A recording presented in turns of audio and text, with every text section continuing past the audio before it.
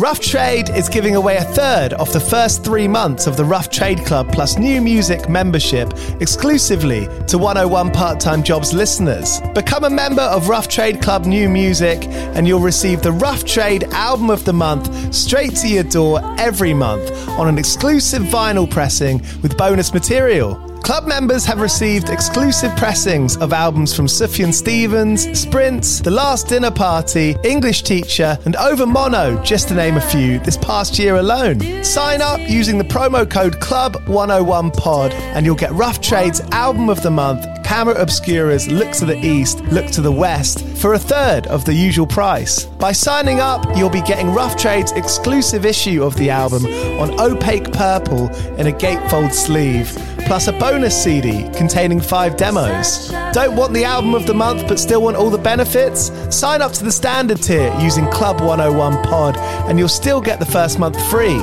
You'll also get free shipping on all orders, 10% off at the bar and on secondhand vinyl in store, and exclusive access to sold out Rough Trade events. So don't hang around. Head to roughtrade.com/club and sign up with the code CLUB101POD. That's CLUB101POD and claim money off Rough Trade's Album of the Month today. This offer is for UK residents only.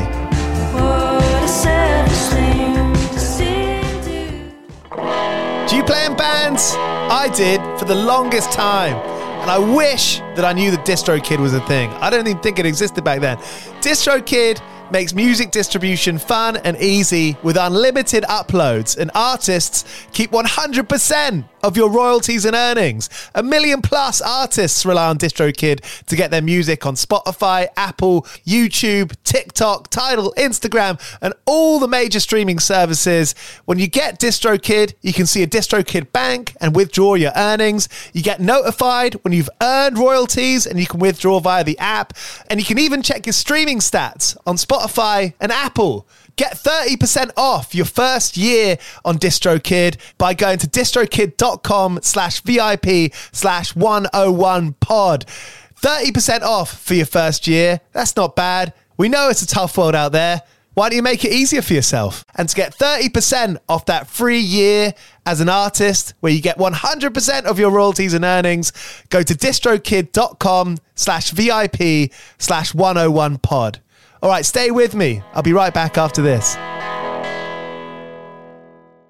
The future is a hefty responsibility and not one that we take lightly. But then taking things lightly has never been what Hefty is about. That's why we've created the Hefty Renew program that turns hard-to-recycle plastics into valuable resources like park benches and building materials. To participate, simply fill up an orange Hefty Renew bag with accepted items, tie it up, and drop it in with your regular recycling. That's it. It's that easy. It's time to rethink recycling with Renew. Particular valued resources may vary by geography. More info available at heftyrenew.com. With Lucky Land Slots, you can get lucky just about anywhere. Dearly beloved, we are gathered here today to... Has anyone seen the bride and groom? Sorry, we're here. We were getting lucky in the limo and we lost track of time. No, Lucky Land Casino, with cash prizes that add up quicker than a guest registry. In that case, I pronounce you lucky. Play for free at LuckyLandSlots.com. Daily bonuses are waiting. No purchase necessary. Void where prohibited by law. 18 plus. Terms and conditions apply. See website for details. Hello, this is 101 Part-Time Jobs podcast, the only podcast in the world where I interview bands and musicians about their time between making records, between going on tour, how they've survived up in their head and physically, and stories from those times. I'm so excited to welcome Ed Robertson from the jolly Canadian rock band Bare Naked Ladies. Bare Naked Ladies' 16th studio album, Detour de Force, is coming out next Friday. That's the 16th of July. Beneath this is the track Flip. I can't wait for the record. The videos have been amazing, and I know there's a lot of you out there looking forward to it. We get a touch deep on this. It was great to chat to him, and I hope you dig it. I hope you enjoy our chat. Thank you so much for everyone who subscribes. This is the 110th show, and I love nothing more than making this happen every week. So cheers for joining me. East London Signature Brew have been making beers with bands since 2011. They've made beers with Mastodon, Idols, Sports Team, recently Hot Chip. If you go to their website, signaturebrew.co.uk, and make an order to get beers delivered directly to your door, that's UK only, you can get 10% off by using the voucher code 101podcast at checkout. That's all capital letters. All right, here's Ed Robertson from Bare Naked Ladies on 101 Part-Time Jobs. Go well. Can't understand it for you, but I'll try to explain. Come on, flip. So this podcast, I mean, the premise behind it is speaking to bands, more often than not up-and-coming bands, about the jobs they've had between tours, the work by day, play by night. And of course, that's not the case, for you, over 30 years, an extremely successful, fruitful career, loads of stuff in there, your own ice cream flavor, in fact. I mean, when you look over the last 30 plus years, I mean, are there any things that you can attest to the fact, maybe mindsets that you've had or particular moments that you can really kind of look at and see that's helped you along your way? Well, I'm actually analyzing a lot of that stuff lately because my 21-year-old son has got a band going, and I'm trying to think, well, what advice do I give someone who's starting a band now? And the one thing I said to Lyle, and that I think is important, is take every gig. Like, Bare Naked Ladies took every single show we were offered for 20 years. Wow. We always thought that, the next show was going to be our break and possibly lead us to the next milestone.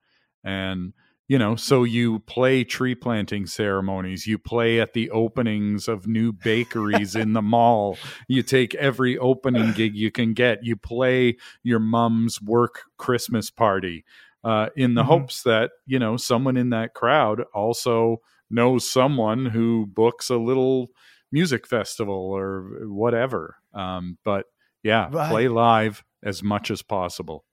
And that's so interesting about your son, because the music industry is changing all the time, but it seems like a different world now being in a young band to what it would have been in 91. Well, sure. I mean, I think he has access to tools that we never had, and I'm certainly watching him make completely professional sounding recordings here at home.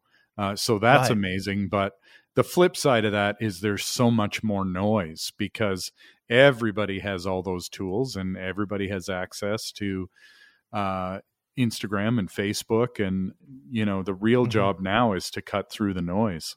And I've read, speaking about picking up all the shows you can, I've read some, funny anecdotes from you speaking about you and Stephen playing acoustic around college, just taking these things. And that's where you found, you tell me, but that's where I've read, that's where you sort of found the facts where the humor can coincide with the music, which is obviously such a big part of the band. Well, it's certainly the way we related to each other and the way we related to an audience. I think we've always been in sort of, it's difficult for people to understand the band because we take the music super seriously. We just never took ourselves very seriously. And so that confused a lot of people. Like, oh, like, is this a joke? Or like, what actually is this thing? And then we'd sing a beautiful song with nice harmonies. And I think anybody who saw the band live got it right away. It's like, oh, these guys are idiots and they like to have a good time, but wow, the songs are good. And they work really hard, obviously, on the harmonies and things. So, I think we were never an easy band to explain. It was just kind of like people had to see us live to get it. That must have been quite a tricky position because it's almost like you're wanting to grow, you're wanting to, you're almost having to wait for people to figure it out for themselves. Well, sure. And it maybe made it a little harder for us in the beginning, but as a result, we were a lot truer to who we were. We never tried to eliminate anything about the way we communicate or the way we relate to each other. It ended up in the long run being a lot better because we were constantly sort of defying people's expectations of the band. We were always just kind of true to who we were. And that's so great. I mean, you hear people say that, but you can really see with you that, you had to be. I think that's, I think about some of my favorite bands, and there are these stories where people didn't take them necessarily seriously up until a certain point. And it makes me wonder, you must learn a lot about yourself in those times. Well, yeah. I mean, when I look back at those early performances and certainly early album covers and stuff, I think, well, I wish we'd maybe taken ourselves a little bit more seriously. We should have maybe hired a stylist or something. But, we were comfortable in our own skin then. Did the band come first? And what kind of jobs were you working around then? Oh God, I did a million jobs. I probably right before the band, I worked in a indie record shop for a while, and which is a very cool job for a musician to have. But I left that to go work the phones at the Canadian version of the AAA. I don't know if you have a British Automobile Association, but I worked at the Canadian Automobile Association answering the phones for emergency road service. So when people were broke down on the side of the road or ran out of gas or their car wouldn't start, I took the call and dispatched the tow truck. And that was at all times of night, was it? Yeah. I worked the day shift actually. But yeah, It was 24-hour emergency road service. That must have been quite intense at times.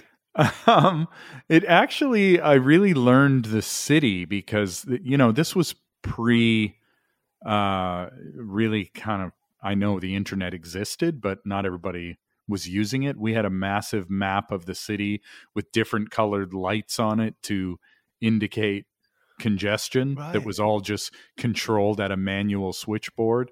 And I had a physical map book at my desk, and I would have to look up where the person was and give the tow truck driver the Pearlie's map book coordinates. And I learned a lot about the city, and I learned a lot. It's funny because people would call and say, my car won't start. I'm on Eglinton. And I'd say, well, are you in the eastbound or the westbound lanes? And they'd say, well, that depends on which way you're coming from, doesn't it now, genius? I'd say, well, actually, no, sir. North is a global constant. It's not the direction of your hood ornament. So you were speaking to a lot of pissed off people. Well, yeah, almost everyone I spoke to was pissed off because they were stuck. They had blown a tire or run out of gas. In almost every case, It was their fault, but they wanted it to be my fault really badly. All deniability. Yeah. I mean, it makes me think, I feel like those are two good skills for being in a touring band. One, being, au fait with maps. And second of all, speaking to people who are pissed off, or at least diffusing situations. Yeah, absolutely. Those both went into the holster when it was time to start playing live. I did everything. I worked landscaping for a summer. I worked at a printing studio. My parents had no money when I was growing up. So if I wanted anything, I had to work a part-time job and earn my own money. So I started working, I started delivering a paper route when I was 12. And from the time I was 12 until I started working full-time in Bare Naked Ladies, I had some job or the other, working at a video rental store. Yeah, I did a lot of different jobs. I've read about a job at Wendy's. Yeah, Employee of the Month, July 1985. I was 15 at the time. I quit while I was Employee of the Month because I realized there was nowhere else to go for a 15-year-old kid. I'd achieved the pinnacle. Yeah. They weren't going to promote me to manager. I was 15. I wasn't going to wait around till I was 18 to get the manager job. I took my plaque off the wall and left.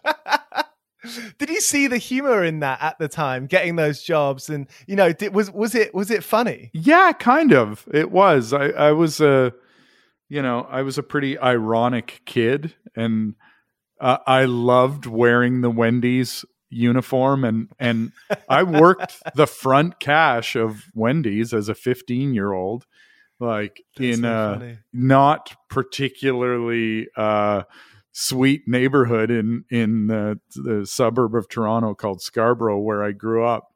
And, there was an edge to it. And I kind of, I embraced that. I embraced the ridiculousness of working fast food. Did you learn quite quickly that, if there was something that was going to happen in your life, you were kind of going to be the one to galvanize yourself? You were going to be the one to take it into your own hands and do it? Well, what I learned really quickly was, if you ever are going to Wendy's, don't order the chili.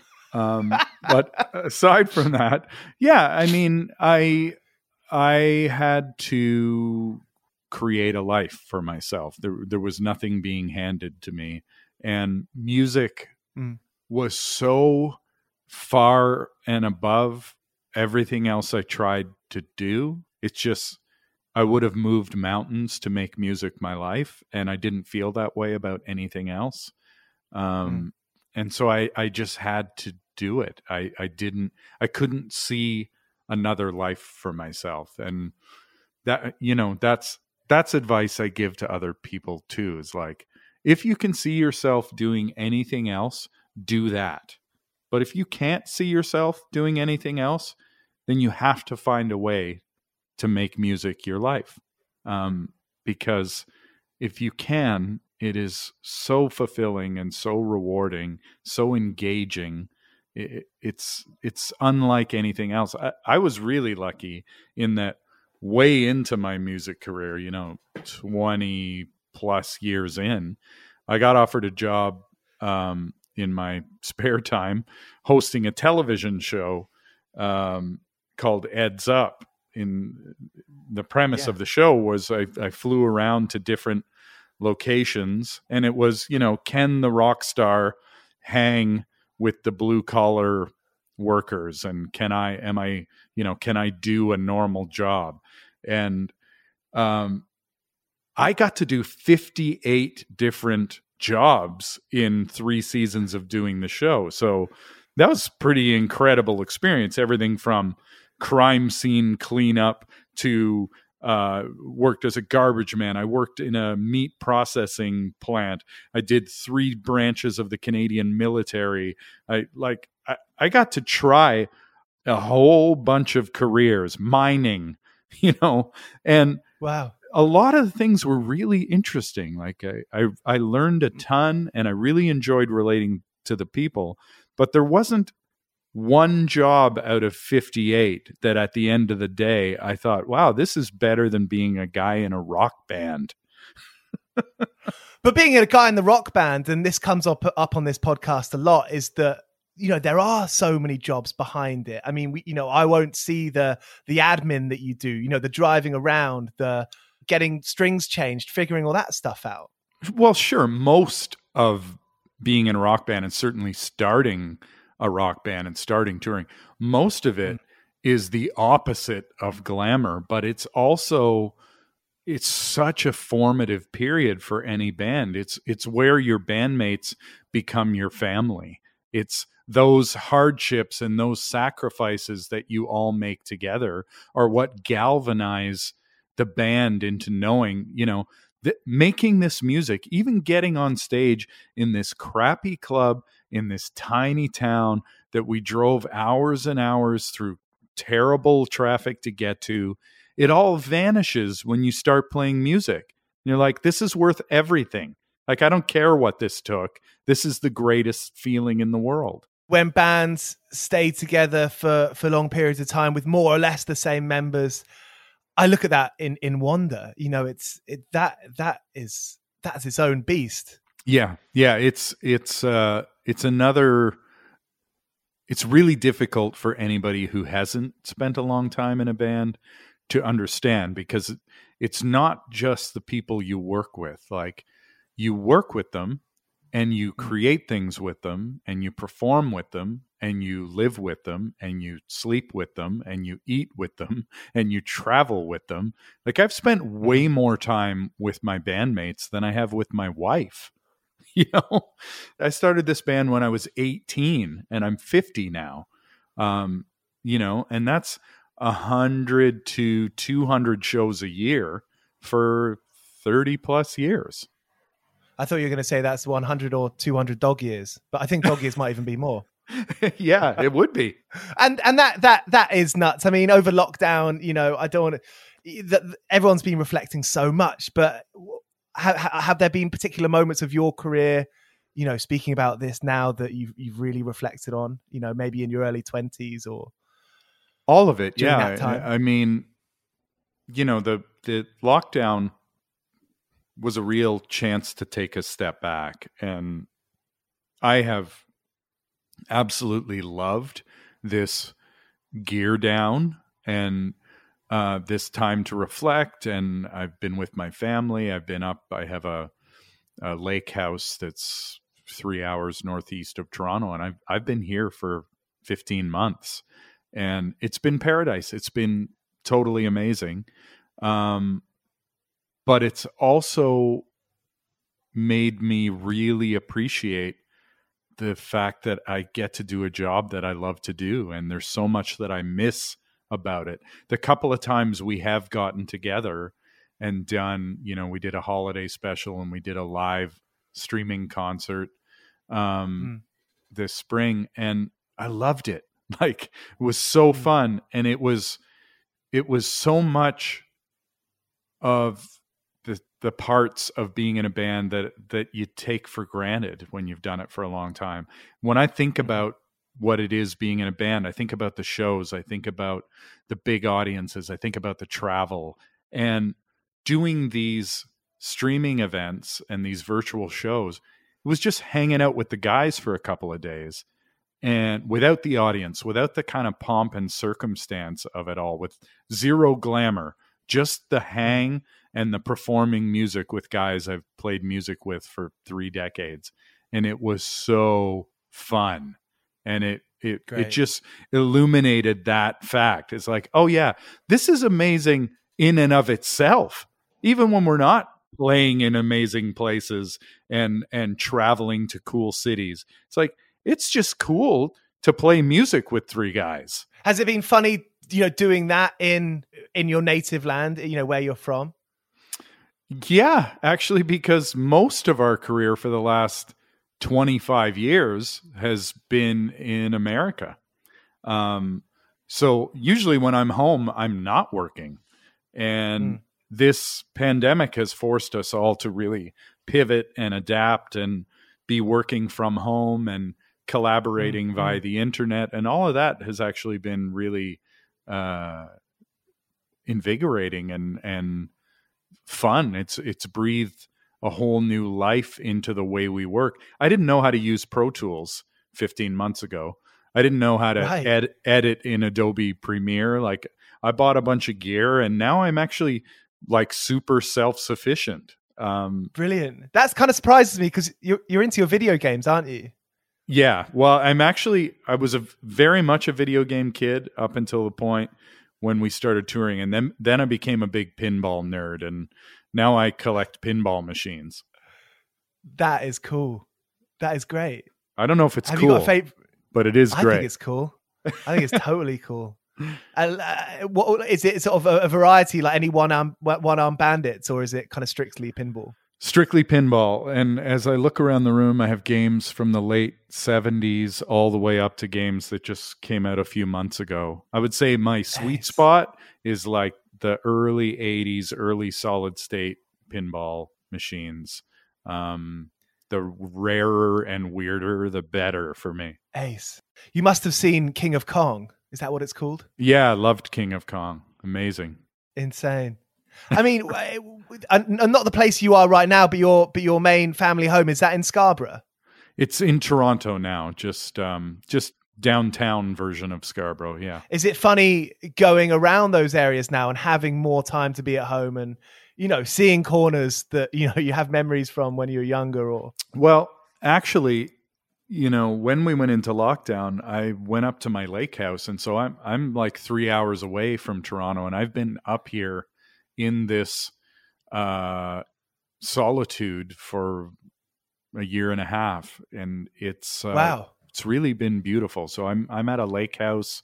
I'm, you know, the lakes freeze and we walk on them in the wintertime. I was walking the dogs on the lake every day in the winter, and now spring has sprung and it's beautiful walks through the forest, but it's quite isolated. Have you been, I mean, that sounds like a pretty cool place to listen back to mixes of the new record, the Tour de France. Detour de Force even, excuse me. Yes.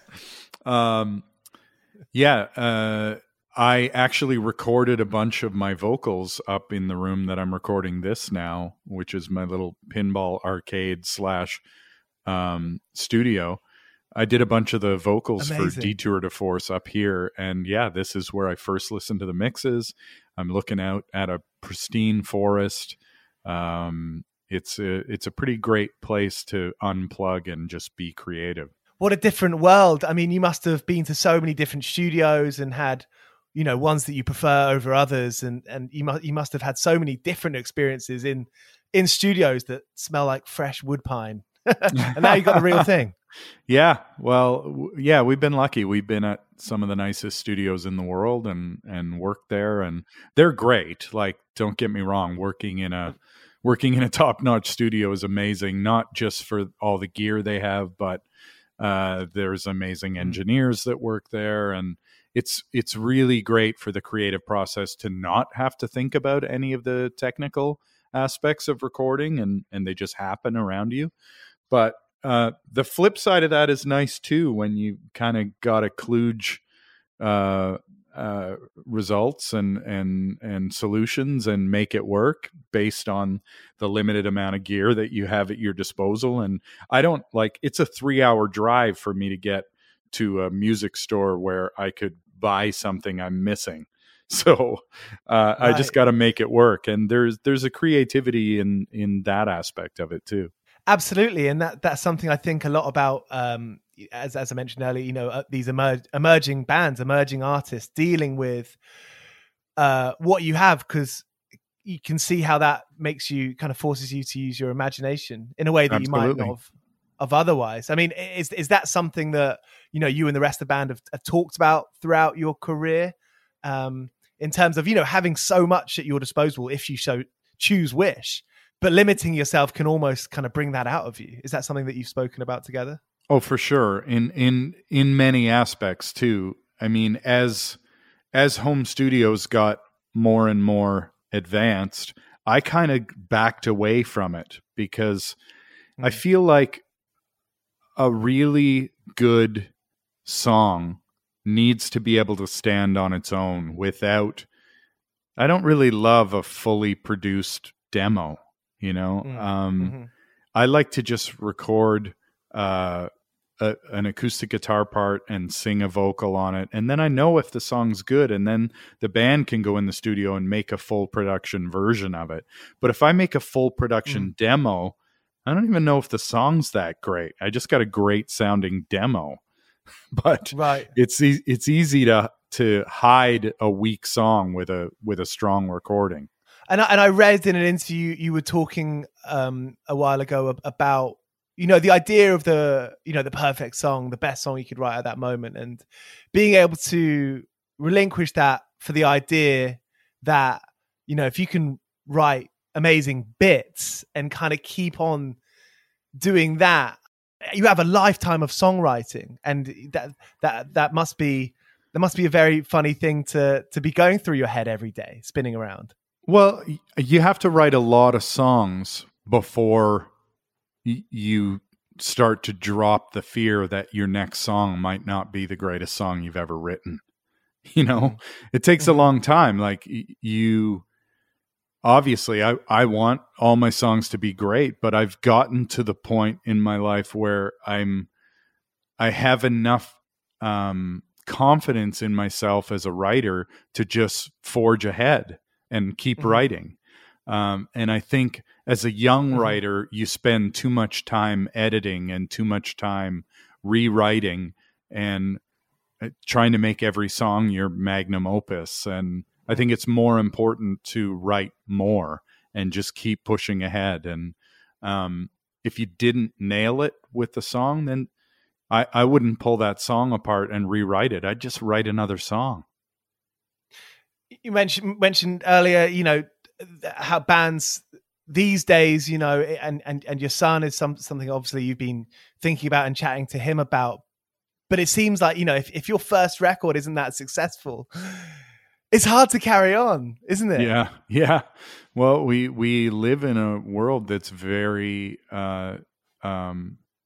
numbers driven and with access to social media tools. I'm like, man, I've been in a band since 1988. And when I put up a video, it gets like a couple thousand views, and some kid with a TikTok account is getting millions of views, but based on singing 7 seconds of somebody else's song. So it's can be strange and disheartening. But at the same time, it's like, it's pretty amazing that those tools are out there. And when I think of the access my son has to directly reach his fan base, I think that's pretty exciting. Do you think that fan bases and audiences and audience groups, do you think they're more separated now than they were in the early 90s from where you're standing?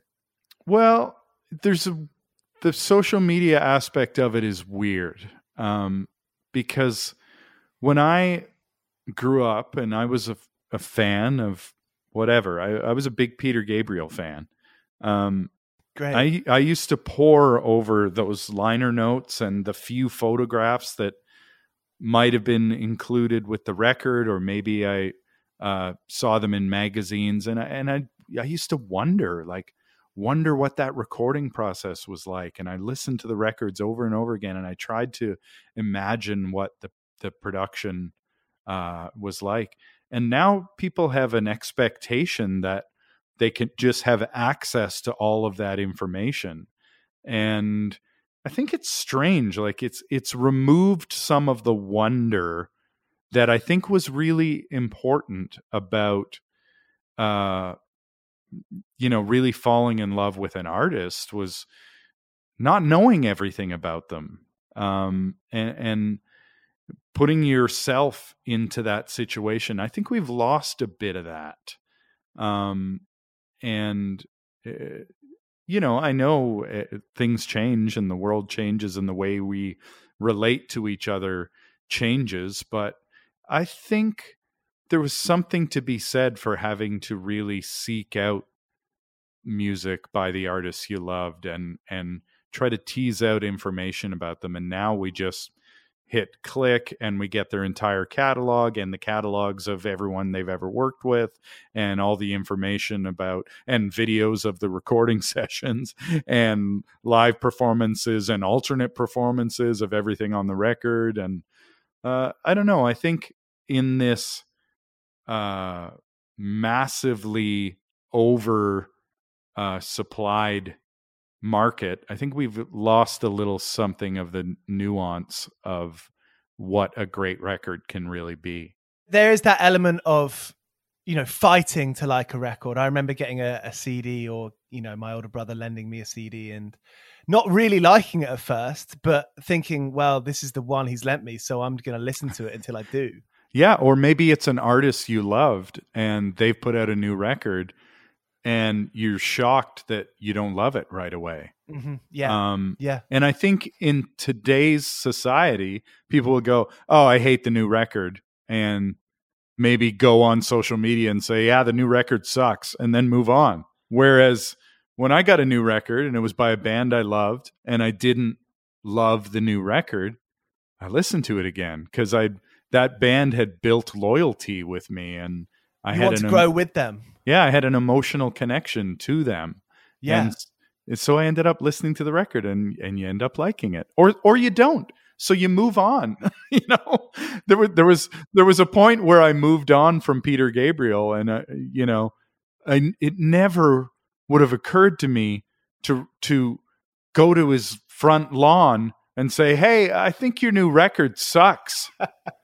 Why don't you do stuff that's more like the old stuff that I like?" I'm going to wait for your tweet. Yeah, exactly. And I feel that's so interesting because, we're talking about the fan side of that. I feel like on the artist side of that is part of the engineering there, through the 90s, throughout your career. There is that understanding that, we could do something a bit left field than what we're used to. Yeah. And, there is kind of this, I mean, you tell me, I feel like there might have been that vibe where you're like, people are going to come with us. People will hold our hands with this. Yeah. I think it's a mistake for any artist to try to make music for their audience. You got to make music that interests you, and hopefully people will find it interesting. But it's the tail wagging the dog if you try to do it the other way around. And I make every record knowing that I'm going to lose some fans of my last record, but hopefully I'm going to gain some fans of my new record. And if I try to make records for people that liked my old records, then that would feel pretty stagnant. Have you had some darker periods of time? Have you had some kind of, times of confusion within yourself, on this subject? No, I've been supremely confident and completely realized my entire life. Fucking full force. Yeah, of course. There were stressful times when, when you make a follow-up record to a really successful record, it's not just about, oh, well, I want to outdo myself and I want to make another great record. It's, oh, I've got 42 crew, like staff to feed now. Right. We've got an arena touring crew, and I've got a family, and I've got a record company depending on me and injecting money into this. And everyone is saying, just do your thing. We trust you. We love what you do. And you're sitting there sweating like, I'm trying to do my thing, but there's an awful lot riding on this now that wasn't when I was 26. I mean, what's got you through those times? Well, the support of the band, the support of my family, and the support of lots of people in the record company, management, but ultimately it's still really stressful, and it takes a long time to learn to trust yourself. It takes a really long time to just be confident, and a number one single doesn't make you trust yourself. It doesn't make you not insecure anymore. Right. That's interesting. It's great, and it makes you feel great, but I think everybody has a lot of personal work they have to do. I don't think anybody gets into the performing arts without some large measure of insecurity. And the adulation of a crowd doesn't change that insecurity. So at some point, you need to address your own shortcomings and your own tendencies to sell yourself short and mistrust your instincts. And, for me, the simple answer was loads and loads of therapy. And you learn a ton about yourself, and you become more grateful, you become more confident, you become more free in your thinking. And but it's a long process. It's certainly, success solves exactly none of the emotional struggles that a person has, and it may in fact amplify most of them. Are you a fan of the Go-Go's? And have you seen that documentary that recently came out? I am a fan, and I have not seen the documentary, but I must now. It is great. It's on Sky, at least here in the UK. And the quote that really stuck out for me, and I've thought about it quite a lot, is one of them was saying that being really successful, they learned nothing. But when they went through the more real times, let's say, that's when they learned things, when things weren't necessarily just breezing. Yeah, for sure. And I think that's true of any vocation. Struggle teaches you things. Mistakes, failure is the greatest teacher. And I think it's wonderful because, writing songs, being a songwriter, you're giving yourself, you're showing a vulnerable side to you. Yeah. Well, if you're doing it right, it's not easy. And it's, there are songs that I still have trouble singing because and when you tap into those emotionally vulnerable places, you don't heal that wound. You just really examine it, and there's a lot of songs that I still have trouble performing because I think, oh, well, I got that one right because it's really difficult to even sing. So it's kind of a catch-22. If you do it well, it's doubly painful when you got to perform it again.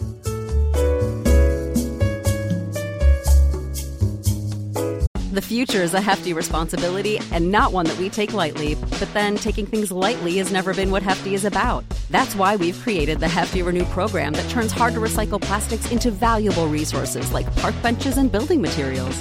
To participate, simply fill up an orange Hefty Renew bag with accepted items, tie it up, and drop it in with your regular recycling. That's it. It's that easy. It's time to rethink recycling with Renew. Particular valued resources may vary by geography. More info available at heftyrenew.com. You can see the kind of tendency for someone to kind of be, a stage persona and then be someone different off stage. And, I don't mean that in any derivative or derogatory way. I feel like, a lot of artists and actors and comedians, that's something that artists do. Is that something that you do? Is that something that you have done?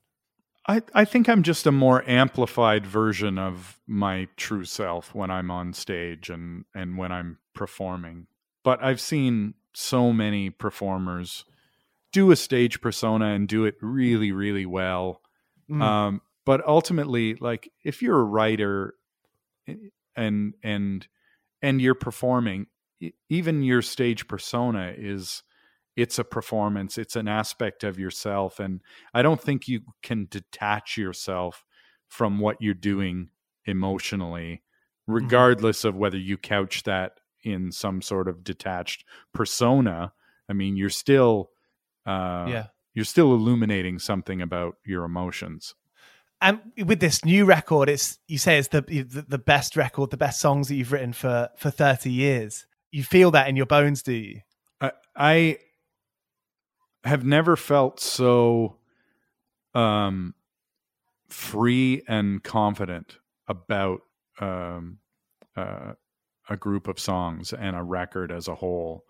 But I think that's just part of the process of getting more comfortable in my own skin. And when you lose the expectations of whether it's chart positions or sales figures, or like, I'm fairly confident we are not going to sell a lot of records and we are not going to have a hit single. It's just, I'm a 50-year-old guy who's been in the music business for 30 plus years. It's very unlikely to happen. Look at the top of the charts. It doesn't look like us. It's young, incredibly talented, beautiful artists. And we don't fit that mold.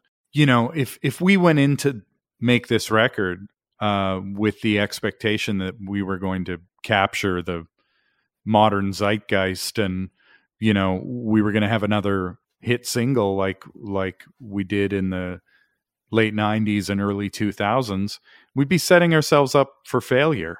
We're really lucky. We've been doing this a long time. We have a huge audience and we can just make a record that we like and then go out and tour it. And it's really rewarding. And you're lifers. We're lifers, man. We're not a pop band. We're a career band. There aren't that many of you out there. Yeah, it's true. It's a rarefied group that have been doing it for as long as we've been doing it, and particularly doing it at the level that we still get to do it, to be hopefully, fingers crossed, hopefully we don't have a fourth wave, but we're coming back to the UK to play a sold out Royal Albert Hall at the end of October. And that is nuts. It's a pretty amazing thing. Incredible. And that's a full Euro tour. And please tell me, you're going to have to call it the Tour de France. You don't have to take my advice, but yeah, currently our Detour de France has 0 dates, but I think we've got about a dozen in the UK. That's ace. And what's your relationship with the UK like? Because it's funny being I'm from the outskirts of London, so every kind of US band or band from Canada, there is always a thing about. There seems to be a thing about the UK, unsurprisingly, given the history. But what's your kind of personal relationship with the UK? Well, it's always had some of our favorite audiences and shows, and from playing early festivals for us, doing the Glastonbury Festival in the early to mid 90s, and the Reading Festival, and Tea in the Park, and the festival culture there was so incredible when it wasn't off the ground at all in North America. So we always really admired that. But just the audiences themselves, we kept coming back to the UK for many, many years, even when it was either a losing proposition or when we started to do better, like barely a break-even tour for us to tour in the UK. It's so expensive for us to come over there. But we just kept coming back because the audiences are amazing and we had an incredible time. We were selling out arenas in North America and coming over to play clubs in the UK just because it was a blast. Great. I mean, when you say Glastonbury in the 90s, my heart just swelled. I have this huge connection to Reading, and I just wonder if, do you have any moments? Do you have any stories from Reading or Glastonbury? Oh, so many. I remember one time we were playing in the acoustic tent at Glastonbury, and the Sunday night is always a surprise guest on the main stage, and the Thursday and Friday night. This would have been 94 or something. I'd have to check the date, but the Thursday and Friday night, Prince had played in Manchester and then London. And so we were pretty certain that the Sunday night surprise guest was going to be Prince. And we had played the acoustic tent on the Saturday with, I think, Jonathan Richman, and Great. I can't remember who else. Great gig. But then we had to go play some sort of flower festival in Wales. We were doing like a live BBC broadcast in the morning in Wales, in Cardiff. And Great. So we said to the promoters, like, if we hold our passes, can we drive back to Glastonbury and get back on site to see the special guest on the Sunday night? Because we were certain it was going to be Prince. So we raced back after doing this Cardiff BBC gig. We raced back to the outskirts of the Glastonbury site. And I remember being way in the distance. Like we were just on the outskirts of the far fields. And we opened the door of the van and we could hear Purple Rain. And we just started jumping fences and getting closer and closer to the stage, running. And it wasn't until we got within sight of the stage, we realized that's Tom Jones playing Purple Rain. So Tom Jones was the secret guest. We just come from Wales. We were running through fields. We're like, it's fucking Tom Jones. And then we went, wait a minute. That's even better. So we made our way there, and it was just an incredible experience. That's so much fun. Were you were enjoying yourself full flow in those kinds of tours, were you? Oh yeah. Yeah, absolutely. We were maniacs. We would take every show we could get. Brilliant. You know, and especially in the UK, if we got offered a BBC performance, we were doing it, even if it meant driving overnight to perform in a parking lot in Cardiff on a Sunday morning. We were taking it. Brilliant. And that didn't feel, and that, you know, playing stadiums in the US, did that feel like a, you know, I'm going to say it, did it feel like a step down? I mean, was there that kind of, I mean, clearly, you know, now saying you're well up for it. And I'm not sure a lot of bands would do that, you know, if the next continent across they were getting treated like kings. Yeah, well, I guess we were fortunate because we were doing so well in North America that we could afford to go and play much smaller venues. We didn't need to make money because we'd already made money in North America. And so we could follow our heart and go do great shows and try to build an audience. Like if you just go, oh, well, we're not famous there, so we're not going. Well, then you're not going to grow anywhere. Yeah. And you've always had a pretty positive story with the labels that you've been on in terms of the business side, in terms of that support side. I mean, you've never been ripped off. For the most part, we've had really good relationships, professional relationships through the years. Great. You know, it's difficult when with an album like Stunt, we were the number one record at the label. We sold, I don't know, 10 million copies, close to, of Stunt. And then when the attention shifts to another act, you're like, wait a minute, aren't we funding this other act that you're now supporting? Right. So yeah. those moments are difficult, but at the same time, it's like, it's a business and you get it on some level, you know? It's been so much fun hearing these stories, Ed. I mean, thanks so much for being so open to me.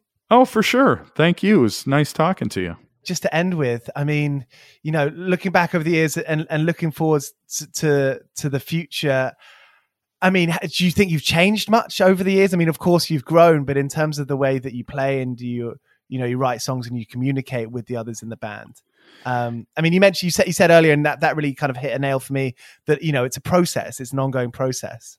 Yeah. I mean, I like to think I'm a better writer now than I ever was. I like to think I'm a better performer. I'm definitely a better person because I've worked hard on it. But I think the superpower of this band has always been that we're fearless on stage. And part of that is being willing to screw up. And you can't improvise on stage. Like, we make up songs all the time. We have these long jams and improvisations. You can't do that if you're afraid of making a mistake. And I think that's always been the superpower of this band, is we don't care if we screw up. Doesn't matter the size of the audience. We know that people are rooting for us, and when you make a mistake, it's already gone. Yeah, totally. There's that Miles Davis quote, no such thing as a wrong note. It only matters what you play next. Yeah, exactly. And I've seen so many performers that screw up, and then they screw up the next 32 bars of the song because they're pissed off that they made a mistake. And if they just move on immediately, the mistake's gone. We can all relate to that, can't we? Yeah. I just want to like take those performers aside and say, like, you had the audience in the palm of your hand. Like, they didn't care you screwed up. Like, yeah. You know, but if people let it get to them, and then it ruins the rest of the performance for them. And we're humans. You know, I work at a radio station that I love working at, and, you know, I fuck up all the time at work. Yeah. You know, and it's like, you're not trying if you don't make mistakes. Like, you know, you're not pushing yourself if you don't screw up. I like that. I like that a lot. Thank you so much, Ed. That's really inspiring. All right. Cheers. So there he is, Ed Robertson. Thank you so much for tuning in to 101 Part-Time Jobs. If you haven't already, do subscribe, and see you next week. Here's Cock Sparrow. I've been working all day for me mate on the side, running around like a blue-ass fly. I've been working all day for me mate. Every blink minute I've been on the go.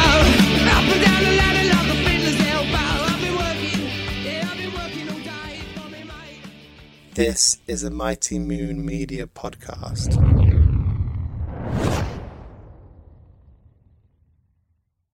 The headlines remind us daily, the world is a dangerous place. The elites in charge say everything's fine, stop noticing. But you know better. And your gut knows that time is short to prepare for a world that is 4 missed meals away from chaos. My Patriot Supply has helped over 3 million families become more self-reliant and is the company Americans trust to prepare. Go to MyPatriotSupply.com and secure their best-selling 3-month emergency food kits. Each contain delicious breakfasts, lunches, and dinners, averaging over 2,000 calories per day.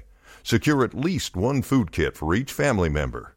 For a limited time, save $200, plus get free shipping on all their Ready Hour 3-month emergency food kits.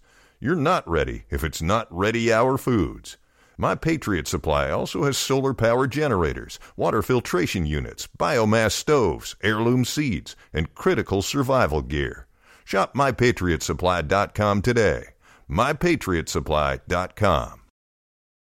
Hey guys, it is Ryan. I'm not sure if you know this about me, but I'm a bit of a fun fanatic when I can. I like to work, but I like fun too. It's a thing. And now the truth is out there. I can tell you about my favorite place to have fun. Chumba Casino. They have hundreds of social casino style games to choose from with new games released each week. You can play for free anytime, anywhere. And each day brings a new chance to collect daily bonuses. So join me in the fun. Sign up now at ChumbaCasino.com. No purchase necessary. VGW Group. Void where prohibited by law. See terms and conditions. 18+.